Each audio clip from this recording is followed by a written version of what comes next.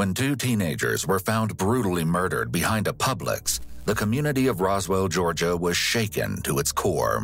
Bravo 911, what's location emergency? I just drove around the Publix over here at Kings Plaza, and it looked like two bodies were laying behind the store. The two victims were loved by everyone who knew them, and the police were desperate to find the person responsible for their deaths. Little did they know that their murderer was more deranged and twisted than they could have imagined. What did you do? What did you do? I didn't do anything. I don't know. Okay. Where he went? Blood is everywhere. Please don't be breathing. They talk to me. On August 1st, 2016, a delivery driver was making a standard early morning delivery to Publix when he noticed something that would haunt him for the rest of his life. Two teenagers were lying naked and dead behind the store. Each one had a singular gunshot wound to the head and had been positioned near their parked cars. The police were quick to show up on the scene and were soon met by some anxious parents whose children hadn't returned last night. With the help of the parents, the police were able to identify the two victims as Natalie Henderson and Carter Davis, both just 17 years old and preparing to go into their final year of high school. From what the police could gather, both teenagers were incredibly outgoing, kind, and well-loved. None of their friends or family could think of anyone who wanted to hurt the two, leaving police searching for any lead as to who their mysterious killer might be. But they weren't left without any clues for long. Using the security footage from neighboring businesses, the police were able to see that their suspect was a young, dark-haired man who appeared to be wearing some sort of white mask. In the footage, the two teens could be seen spending time together while their assailant secretly stalked them from behind a nearby electrical box. After watching the couple for some time, the mysterious man confronted them and ultimately shot the two. While this evidence was definitely a step in the right direction, it still wasn't enough to positively ID the killer. The next big break for the police came in the form of Natalie Henderson's bank statements, as officers realized her credit card had been used at a nearby Flash Foods gas station several minutes after her death. After checking the security footage at the gas station, officers were able to get enough details on the killer's car to trace it to a 20-year-old man named Jeffrey Hazelwood. After tailing Jeffrey for some time, police officers found him acting erratically outside of a gas station, and they made the decision to detain him. What did you do? Have a seat for me, bud. What did you do? What did I do? What did she do? But she didn't do it. What did I do? What happened? But I didn't do anything. What's going on? What? No. The police began the long and arduous task of questioning him and those closest to him.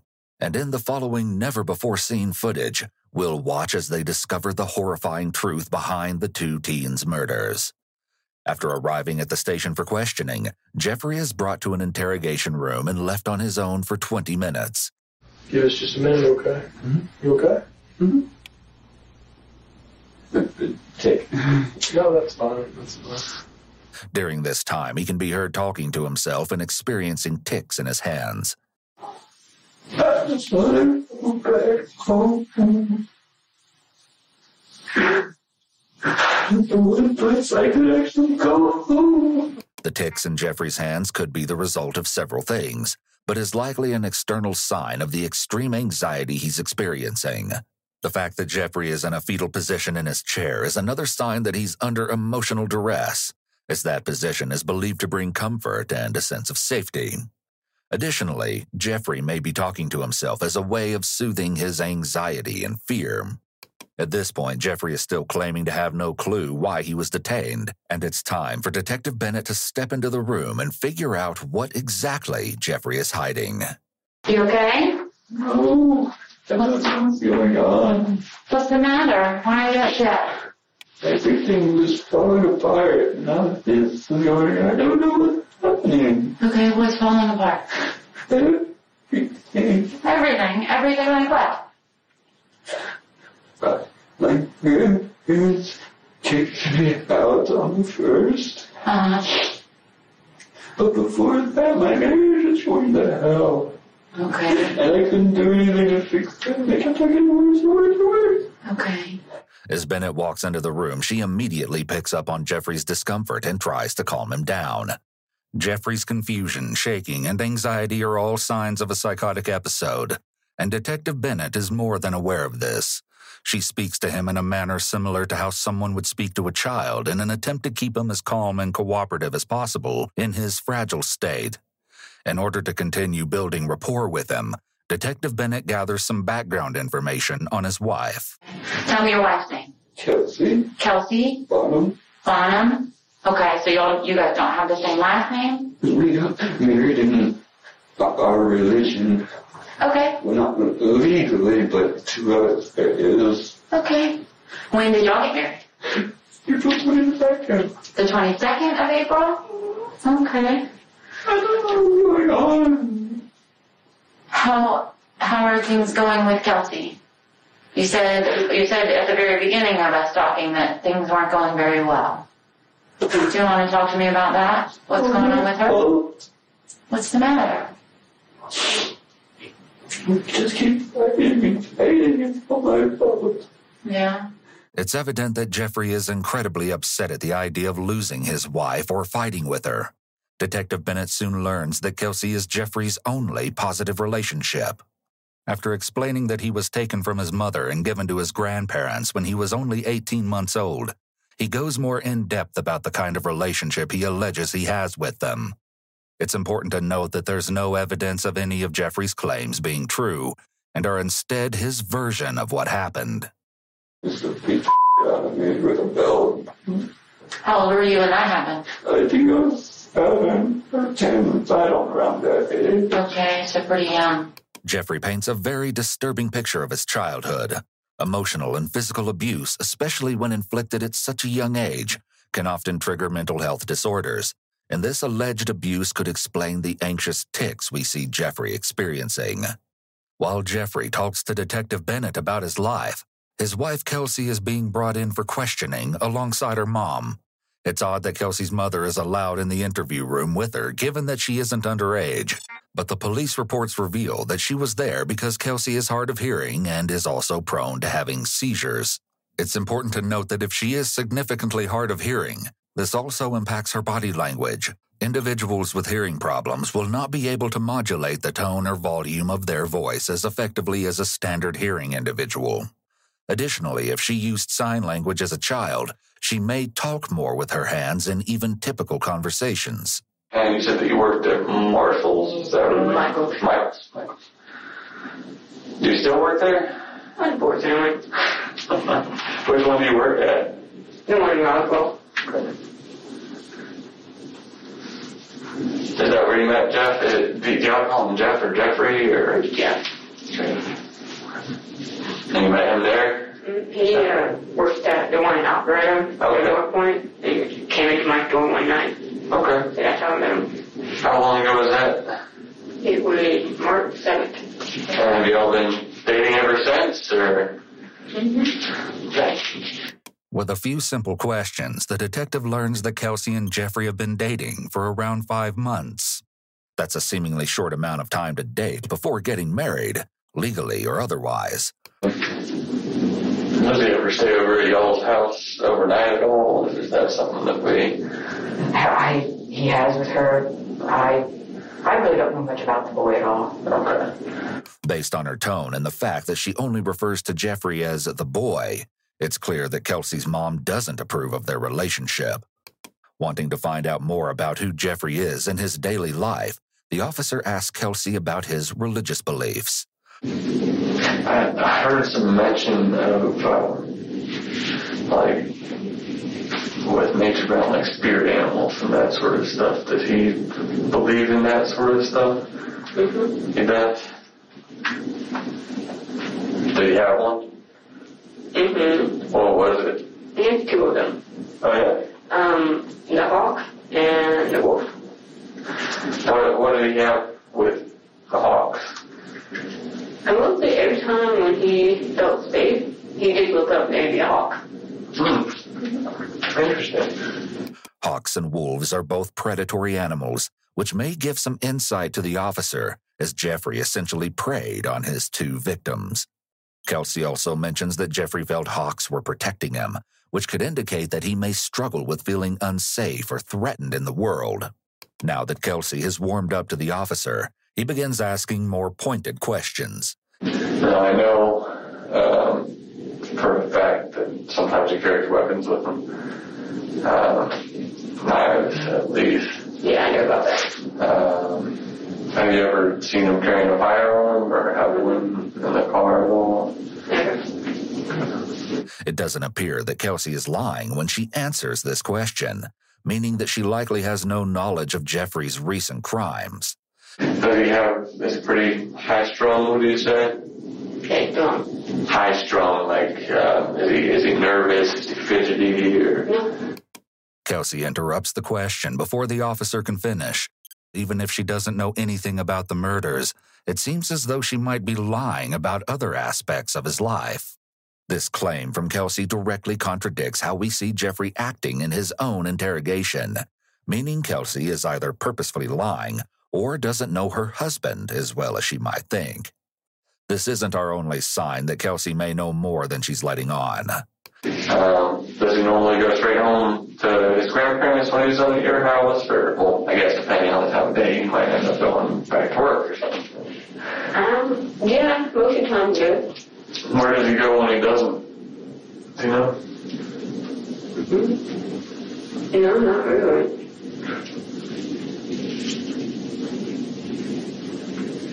Right after answering the officer's question, Kelsey can be seen glancing up at the camera, indicating that she may have not been truthful and is thinking about the fact that her lies are being recorded. Even more important than glancing at the camera, her foot starts bouncing, indicating a likely increase in anxiety, and her nose appears twitchy, which can often indicate anxiety as fight or flight causes the nose to become engorged and itchy. Also, despite appearances, she is still quite closed off.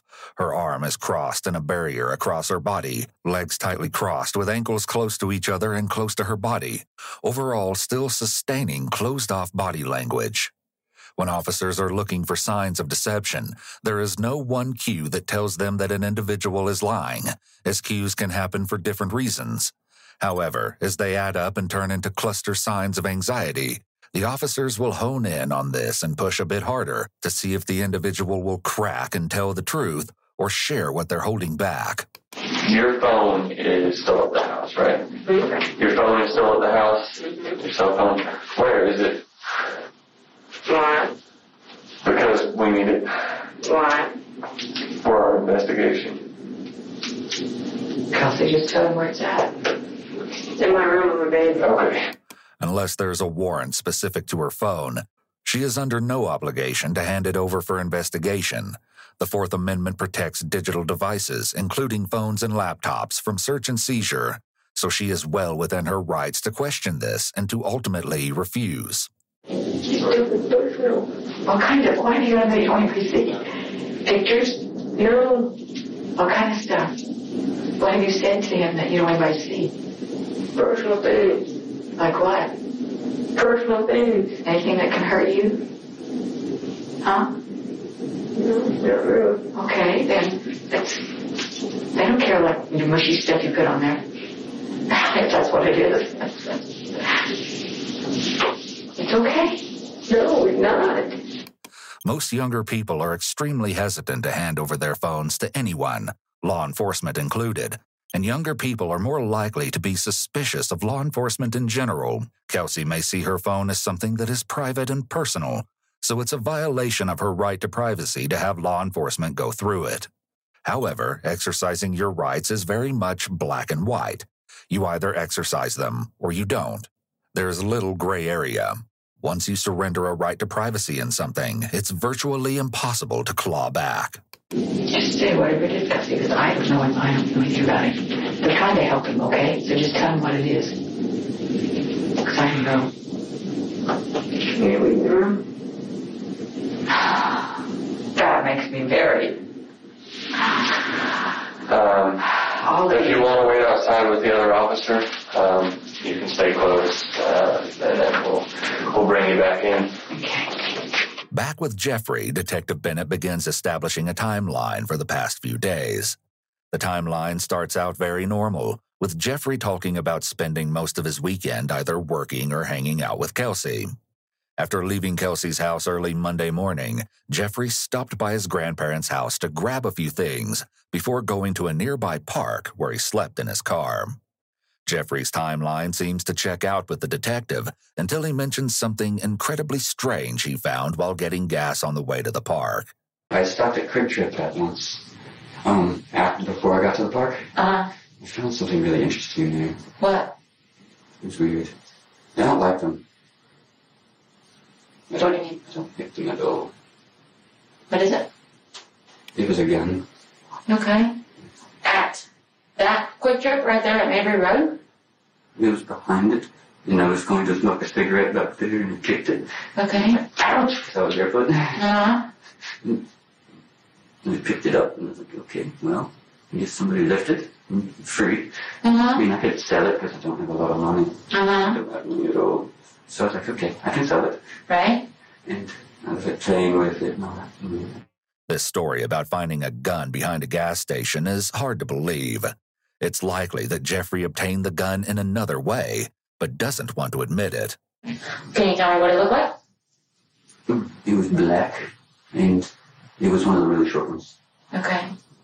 Like one that you hold in your hand or one that you prop on your shoulder? Not that Like big. one of the No. ones that, well, not that big. No. Okay. It was, Call of Duty, the ones where you go like this. Okay. So more like, you said it was black, right? So did it have the spinning wheel thing on the side, or did the top of it slide back? The top. It pinched me. Okay. How did you pinch yourself? It pinched my finger. How did that happen? It got infected. I was playing with it, and it went forward really fast. Oh, okay. So you got your pinky just stuck in the little sliding part on the top? It hurt. Holy cow, I bet. Did it bleed? It did, but it's more infected right now. Oh. While discussing the gun, Jeffrey uses a lighter, more childlike tone as a way of making this whole story sound more innocent, as well as what sounds like an unusual accent. Using that childlike tone is a way for him to avoid answering questions and to avoid the seriousness of what's going on. He didn't always speak that way, only sometimes, which indicates that he might be being evasive and deceptive and trying to avoid the question. He also focuses on how the gun injured him in order to present himself as the victim and to distract Detective Bennett from assuming he had any ill intent with the weapon. Although she likely doesn't believe his story, Detective Bennett is making sure to appear empathetic to Jeffrey's extremely minor injury. By coming across as warm and understanding, she's able to build up a rapport with him and get him to readily answer her questions. He likely would shut down if Detective Bennett raised her voice or argued with him. Although she's doing a good job of appearing empathetic and understanding, it's clear something is wrong with Jeffrey. And you left her house and headed for Grandma's house. Okay. So at that point, we had a crime happen here in Roswell. Mm-hmm. That Heard about it the next day from her mom. It's horrible. okay. Why do you think I want to even more move up to Canton with that nice apartment? Yeah. But it's horrible. Well, Horrible. You still had to drive by the location where the incident happened. I did? Yeah. I have your car on video So, driving by the incident location. when? I have you pulling into the parking lot where the incident occurred. Mm-hmm. I have you getting out of your car and walking around a little bit. I have you walking towards where the incident occurred. And I have you on video where the incident occurred. Oh. Tell me why you were there when that happened. I was scared to say something. It was awful. It looked covered in blood. Okay. Okay. It was awful. Okay. Tell me what you saw. Living on the ground. Mm-hmm. Blood was everywhere. Okay. As Detective Bennett gets more and more information out of Jeffrey, we see him revert back into the fetal position he was in at the beginning of the interrogation. You'll notice that Jeffrey loosens up when they're talking about less stressful things. He also once again changes his voice to sound high-pitched. It's clear that he's panicking. The park.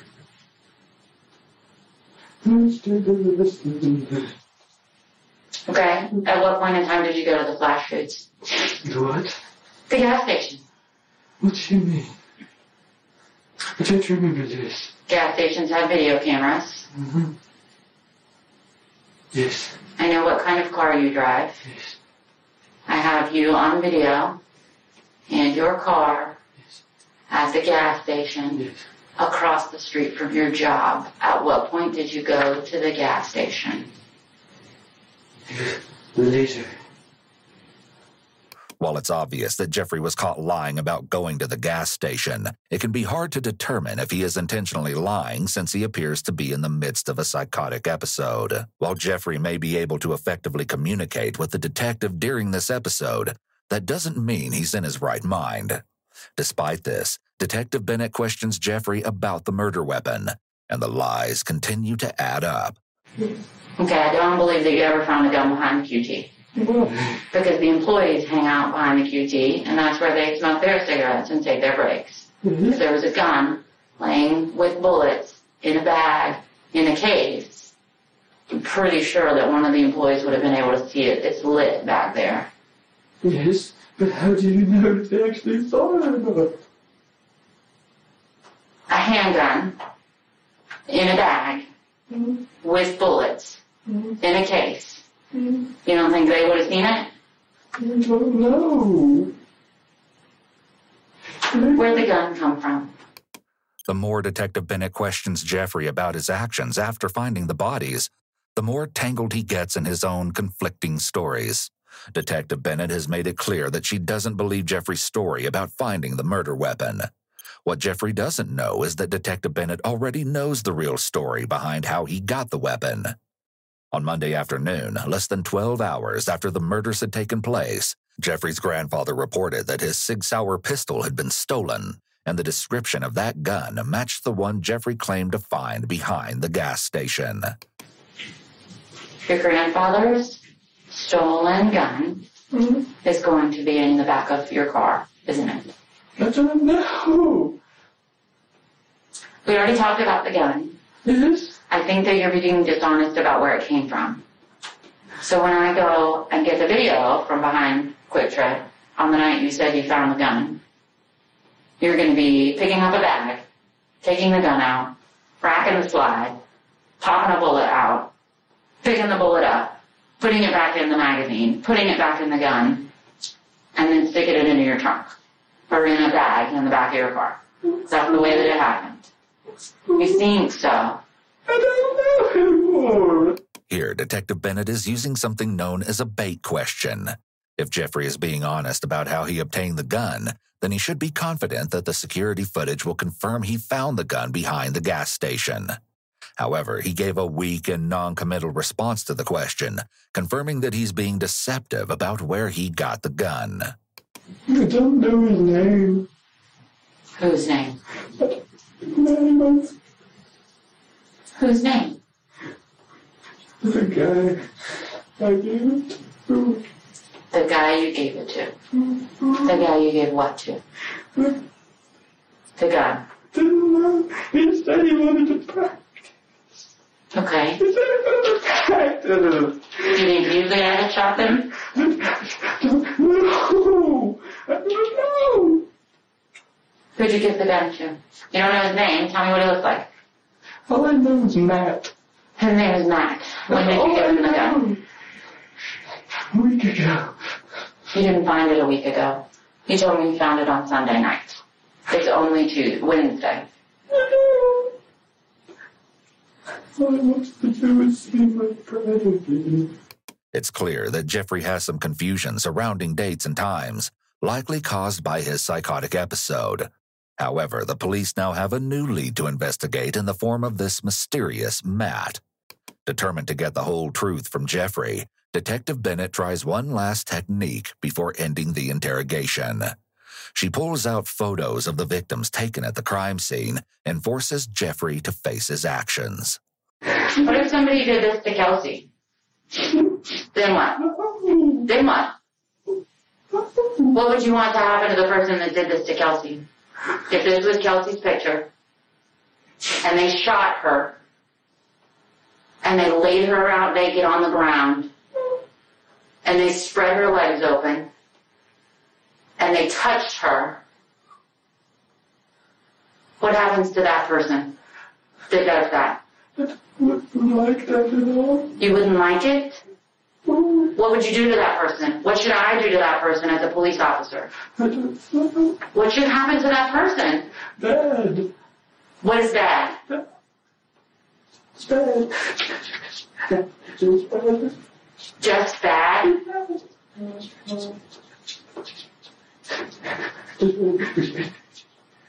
I want you to look at her. Just look at her in the daylight. You didn't get to see her in the daylight. This is a technique known as a punishment question.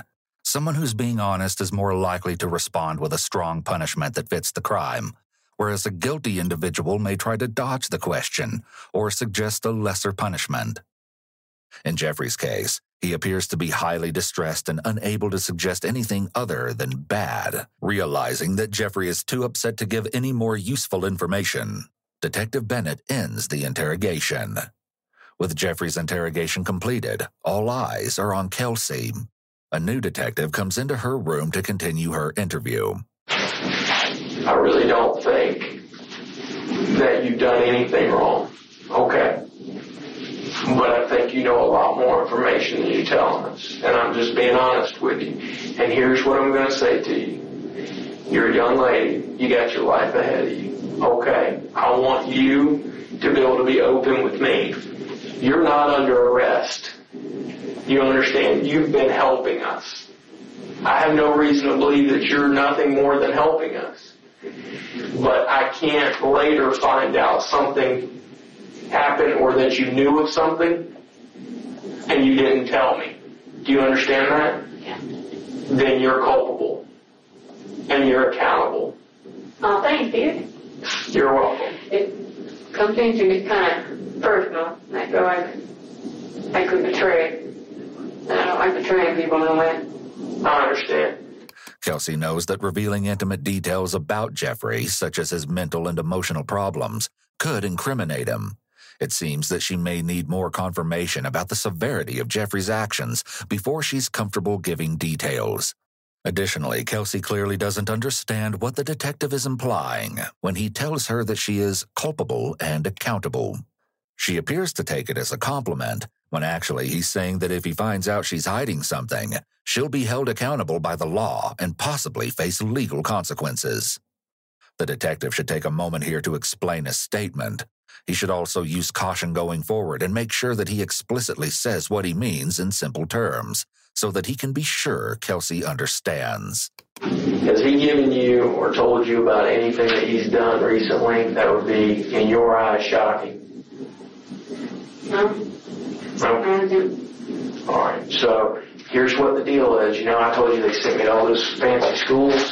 Mm-hmm. You just lied to me. No, I didn't. Okay. Okay, yes, I looked away, but normally I do that thing. That's not just look away, and I can't describe everything. I've been doing this for a long time, okay? All I can tell you is I'm trying to remove you from any kind of association. If you give me deception and I know you're lying to me, then I have no alternative than to put you over here as opposed to over here. We know that it's a common misconception that eye contact is indicative of honesty.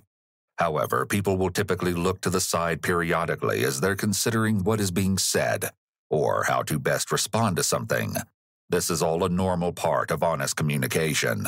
In fact, sustained eye contact can often mean the opposite, as individuals who are being deceptive will maintain eye contact in order to thoroughly search the person's face for signs of belief or disbelief, so they can quickly adjust their story to fit the reactions of the individual they're trying to manipulate. Kelsey could also have looked to the side because she's hard of hearing and is trying to figure out what the detective said, or even is thinking. I kept you over here just because you have knowledge of something. Tell you. Listen, you're trying to convince me now. He's trying to convince. Okay. I had to revive him 3 times, okay? When was that? About 3 weeks ago. Okay, well that's not the... How did he try to convince us? With what method? He had A gun? no painkillers. He had what? Painkillers. When he busted up his knee, the doctor gave him painkillers. Okay. And he took 3 of them. Then he was messed up for a while. Couldn't remember anything for about a week. Okay. And that's the most shocking thing I know, okay? Okay. So did you call rescue? He stayed in my hospital. And I don't know why he does it. Was you revived him 3 times with CPR and you didn't call an ambulance? With a nursing major. Attempts to take one's own life are a major red flag of a number of mental health disorders, including an active psychotic episode. It's a clear sign that Jeffrey's mental state was rapidly decompensating. This information also gives insight into the nature of Kelsey and Jeffrey's relationship.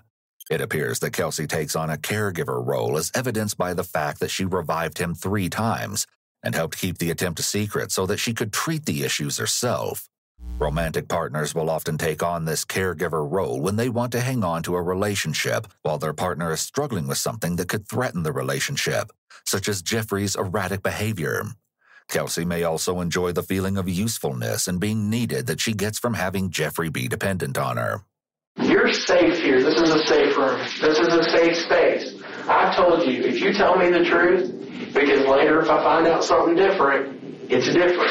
And I don't call you anymore. I don't talk to you anymore. I'm trying to put you over here. I'm sorry you had to see that. I know it bothered you, right? Did it bother you to see him like that?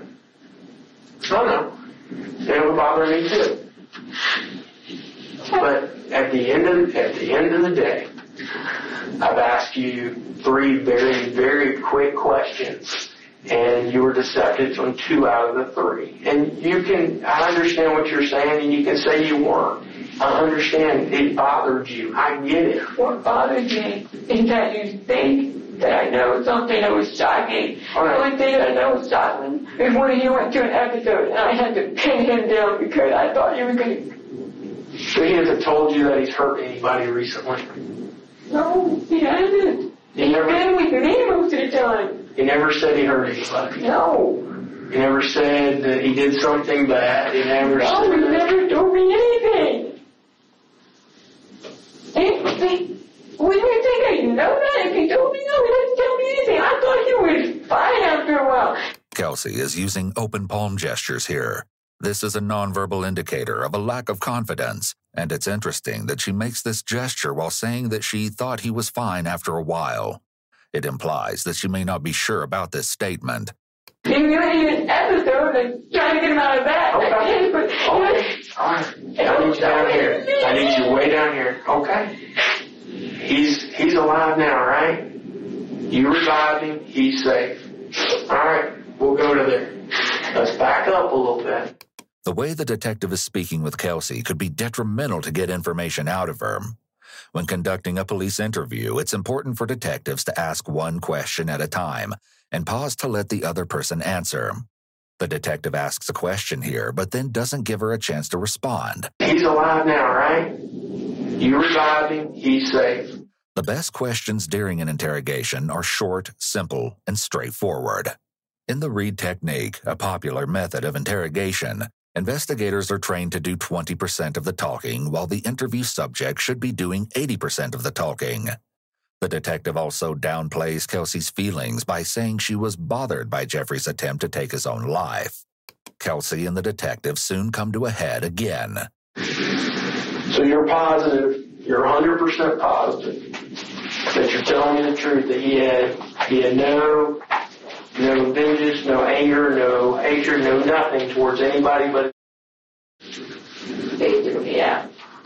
Basically doesn't mean yeah. I don't know.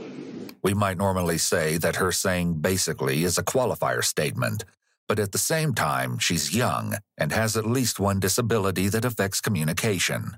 As well, this detective isn't exactly doing a great job of establishing or maintaining rapport to keep her talking comfortably. She may be feeling pressured to provide answers. The likely truth is that she may not know the answer to the question, but is afraid of saying that since it hasn't gone over well in her interview up to this point. He doesn't tell me everything. I don't know why. Okay, let's back up. Hold on a second. I really do not like it when you interrupt me. Okay, that's fine. I don't like it when you're deceptive. So here we go. I'm going to back up, and then I've got to go because I'm going to be called. His response to her saying she thought he was disrespectful is the perfect example of a damaging power struggle. Interrupting may be more disrespectful to her than most, because if she relies on lip reading to help her understand what the detective is saying, then him talking while she's talking doesn't allow her the ability to focus and understand what he's saying. This in turn leads to more communication issues. You can't leave until I say it, right? No, I'm trying to get settled down right now because I don't know. Deep breath. Okay? I'm almost done with this interview, and I'm going to leave. Your mom's a sweet woman, in my opinion. You just had a bad relationship. I think you were trying to find something good in him. When you said he's violent, he's got these things going on, you were trying to help him. I get it. Don't lie to me.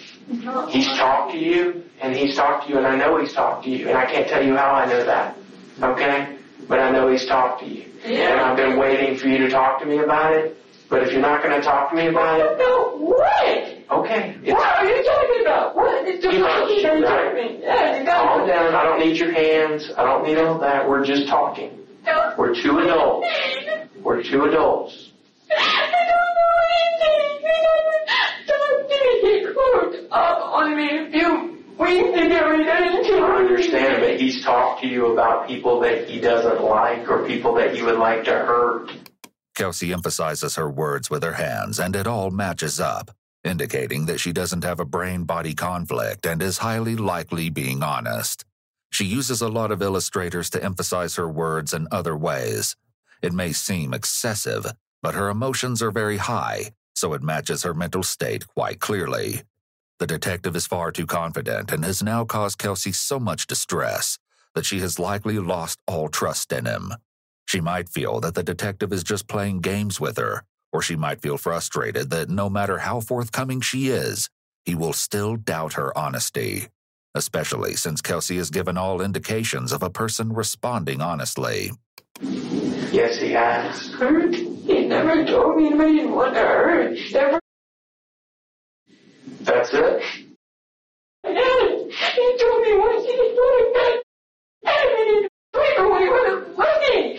All I know is I don't know anybody. Kelsey's heated reaction to being told she's lying is actually indicative of her being honest. Many truthful people will react with a strong tone of voice or even become hostile or angry when they're wrongfully accused of something. It's understandable that Kelsey's patience with the detective might be running thin at this point, because she's divulging sensitive and painful information while being repeatedly told she's deceptive. It would be in the detective's best interest to maintain a good relationship with Kelsey if he wants her to trust him with any other secrets she may have about Jeffrey. The detective may also be making this interview unintentionally harder for himself when he tells Kelsey not to move her hands around. Calm down. I don't need your hands. I don't need all that. We're just talking. By telling the interviewee to limit body language, the detective is limiting expressive cues that may actually be of use in the interrogation. With the detective questioning her on Jeffrey's recent behavior and aggression, Kelsey is able to deduce that they suspect he's involved in the public's murders. If he's over here, and there's some culpability and some big things going on right here, I don't want to move you into that chair. And it's really that simple. I don't want to put you in that same chair. About killing, didn't it? Why would you say that? That's the only big thing going around. And you asked about a gun. It's not the only thing, but why would you say that? You need to be honest with me, and you need to be honest with me right now. Huh? You said it happened on Sunday. You need to be honest with me. That's what you need to be. I don't know if he did that. Why are you making it sound like he did? You're making it sound like it. That's why I asked. That's why I asked you if that was it. Because I don't know. How do you know about the killings, then? My mom told me. Your mom? Told me Monday morning. What killings was she referring to? The ones behind public. The ones behind Publix. So why would you think your boyfriend would be anything associated with that? To be honest, I don't know. As Kelsey says, to be honest, I don't know, she makes very intense eye contact with the detective, as if she's trying to see if he believes her. Yeah, you do. No, I don't. Okay.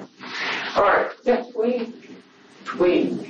Then you need to start talking to me, because I've got 3 houses waiting on me. I'm done. I have more information than you think I have. I don't know Okay. where he went. Please don't be a police. Then talk to me. Interestingly, Kelsey goes into the confession pose, leaning forward with her hands in her lap, right before the detective pushes her again. If he had sat with the silence for a minute, she may have opened up at that point instead of freaking out. This is why, when conducting interviews, it's so important to pay attention to nonverbal cues and to be able to sit with silence and let the person think. All the detective did was potentially delay the truth from coming out. Interviews should be conducted in a non-accusatory and non-confrontational manner. Interviews should only be confrontational when detectives have evidence someone was involved in a crime, and then the interview will switch to an interrogation style. However, this detective is choosing to be impatient and not empathetic. He's trying to use her own words against her and make it sound like her question is proof of Jeffrey's plans. This is just one example of why young or vulnerable individuals should have a parent and/or lawyer present with them during questioning. We'll be right back. We got something that just came up, so I'll let her come in, and then we're going to get you on, okay? See? Okay? I want you to talk to Mom, okay? I want you to calm down and talk to me. What they've been questioning you about, I need to know up front. I want you to tell me, okay? I need to know. But I don't know if they did it. Okay, no, listen to me though. Okay. You've got to be truthful with these policemen, okay? No, I know. Okay, then you've got to tell them everything they want to know, okay? They told me that Jeff, they did one person, but I don't know that. This is very important, okay? Because I'm scared now. You're scared for me? No, listen. I'm not scared for you. You're fine.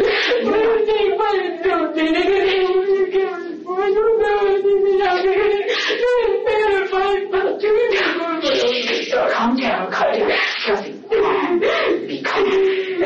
Okay? And you told the truth about everything. Because they feel like you're not telling the truth about it. I don't know.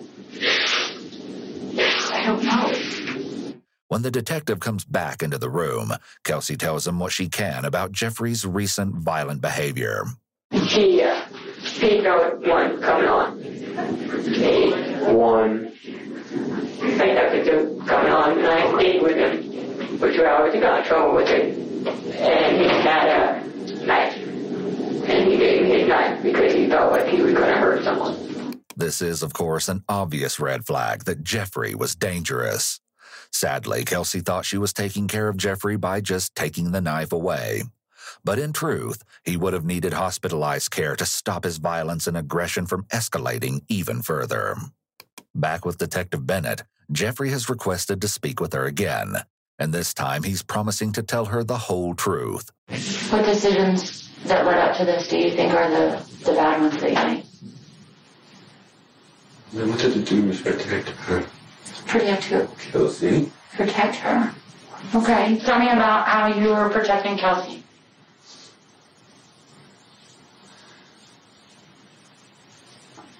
There was a guy. Another guy. Okay. But he made me drive him around. Okay. And the high school, he made me drive past and around. Past where? What? The Roswell High School Okay. has the entrance, and he told me that the girl was parked in that area. And And he made me drive past her car. And then, when I got to the exit, he got out. I was like, where are you going? It's like, none of your business. So he told me to drive there, then walk to the back. Okay. So I parked. And then a little while later, her car comes through with his car. Okay. And then I go back there. Okay. So where did you first? Go ahead. He made me show him my driver's license. Mm-hmm. And he threatened me. He threatened my family, which was Kelsey. Mm-hmm. As he hinted towards in his last interview, Jeffrey reveals that there was another man with him at the time of the murders. With Jeffrey giving more information about Matt and the night of the murders, maybe the detectives will finally be able to piece together a motive. So where did you first encounter this guy? Where did you first see him or meet him or? It was a while back. Okay. What? We were friends or something of the sort. Okay. I smoked a little marijuana with him a couple times. Okay. And did you guys meet at a party or at work or how'd you end up meeting? it was a while back. He was when me and Kelsey first met. Okay. And you said that was sometime in March, right? Yes. End of March or It something? was March 7th when we first met. The beginning of March. Okay. There was him and another person in a car that was parked next to hers. And so they were yelling and everything, and we ended up like meeting and going into my car and we were smoking marijuana. Uh-huh. And that she got pissed at me. We weren't even together then, we just met. Okay, so y'all aren't even dating yet. Okay. And she got pissed at me because I left her for two strange men. So where were you, where were y'all? Where were you parked? In Michael's parking lot. Okay, the one here in Roswell or where you worked? In Roswell. Okay. Notice how quickly his emotions and voice change. He quickly shifts from panic mode and freaking out to laughing about something else. This is another indication that he's in the midst of a mental breakdown.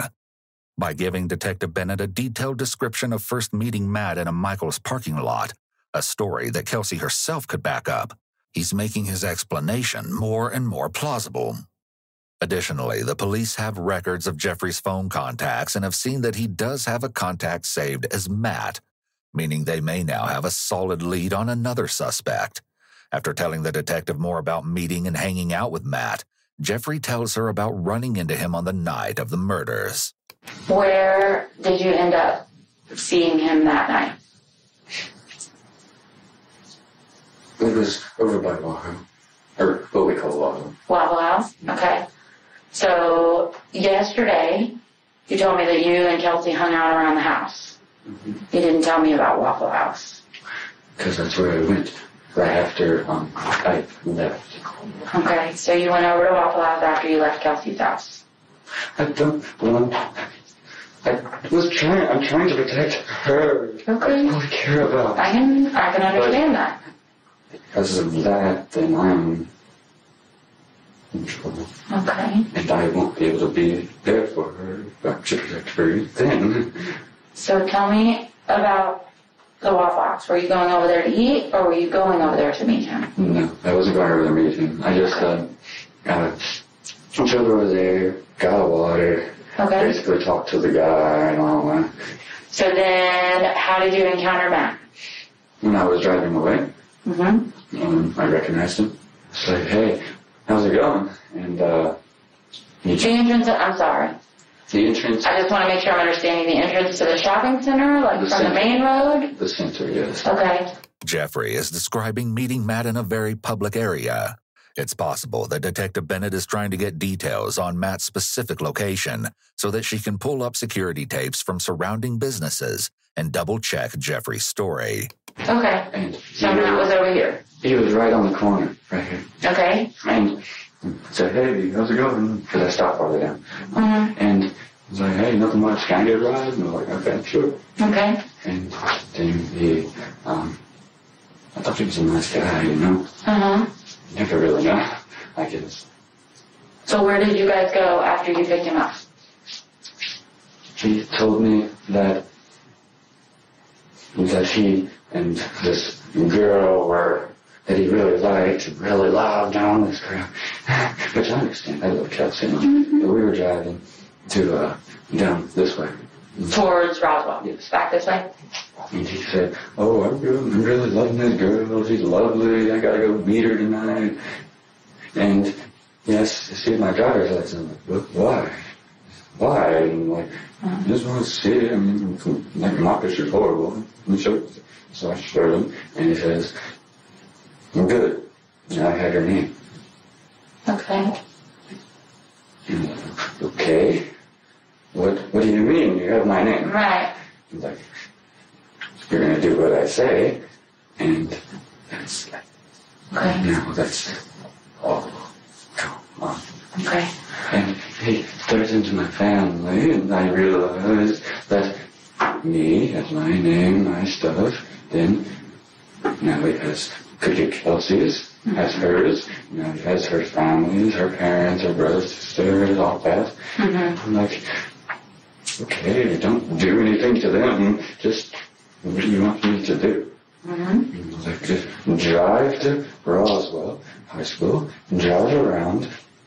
There's this girl that I'm supposed to be meeting. Mm-hmm. So he drives, we drive, and the car's there. The girl's car. Okay. Big. And he says, "Well, doesn't look like she's in there, so just let me out on the corner. And then park over at the Publix." Okay. So I did. And I don't know where he went. Okay. He told me that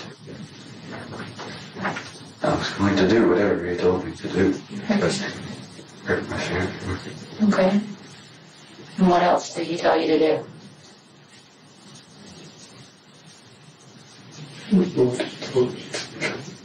What did he say, though? I need to know the words that he said.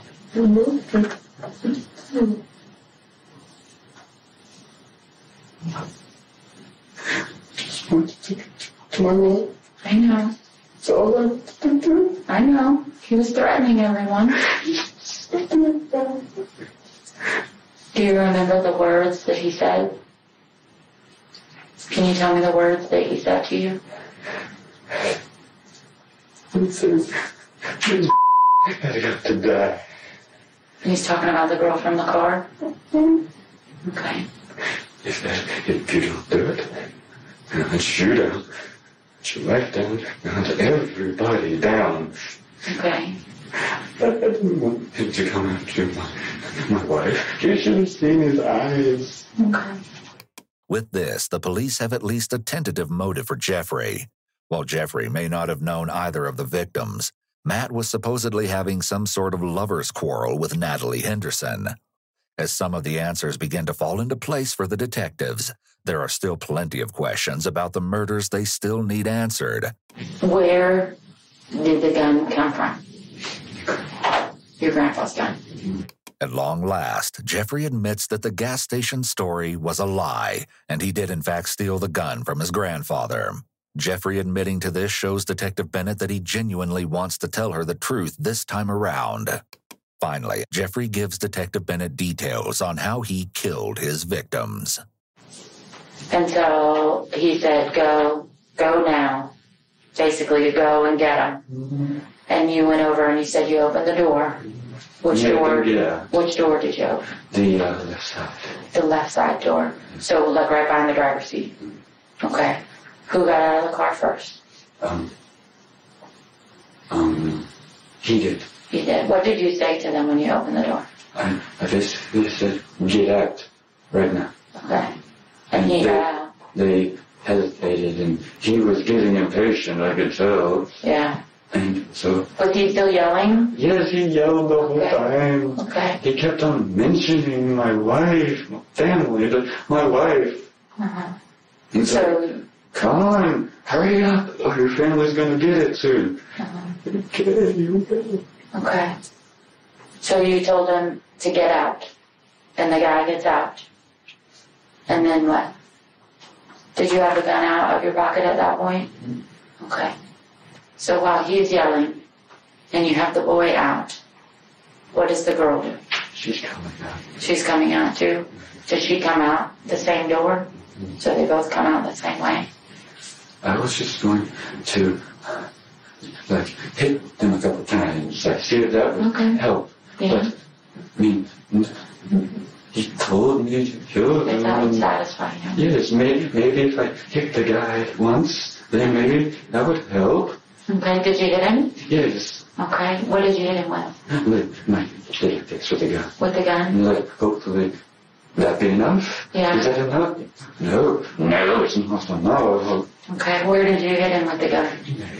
In the head? Yeah. And what Because happened? maybe that would satisfy him to where that much would go. Like he could forget all about it. Yeah, where did, what happened to him when you hit him with the gun? He fell out of the car. He fell out of the car? Okay. Did you ever hit the girl? Was that the only time that you hit the boy? Mm-hmm. And he told you that wasn't good enough? That wasn't going to work? Mm-hmm. So did the boy get up from the ground? Yes. And then what did the boy do? He was basically yelling. He was starting to come at me, and I looked back, and he wasn't going to do anything. He kept on yelling to me, and all my craziness, head. And next thing I know, I'm looking around, next thing I know, boom. Mm-hmm. What happened? Mm-hmm. He's on the ground. Where was the girl when the boy was coming at you? She was over by her car. She was by the car. What was she doing? Was she saying anything? She was yelling at me too. What was she yelling? She was yelling, "What the f***? Why did you do that?" I don't know. He's telling me to. She looked over there and saw him, and he yelled, "Kill her! Kill her! Remember the f***ing family!" So, okay, she said,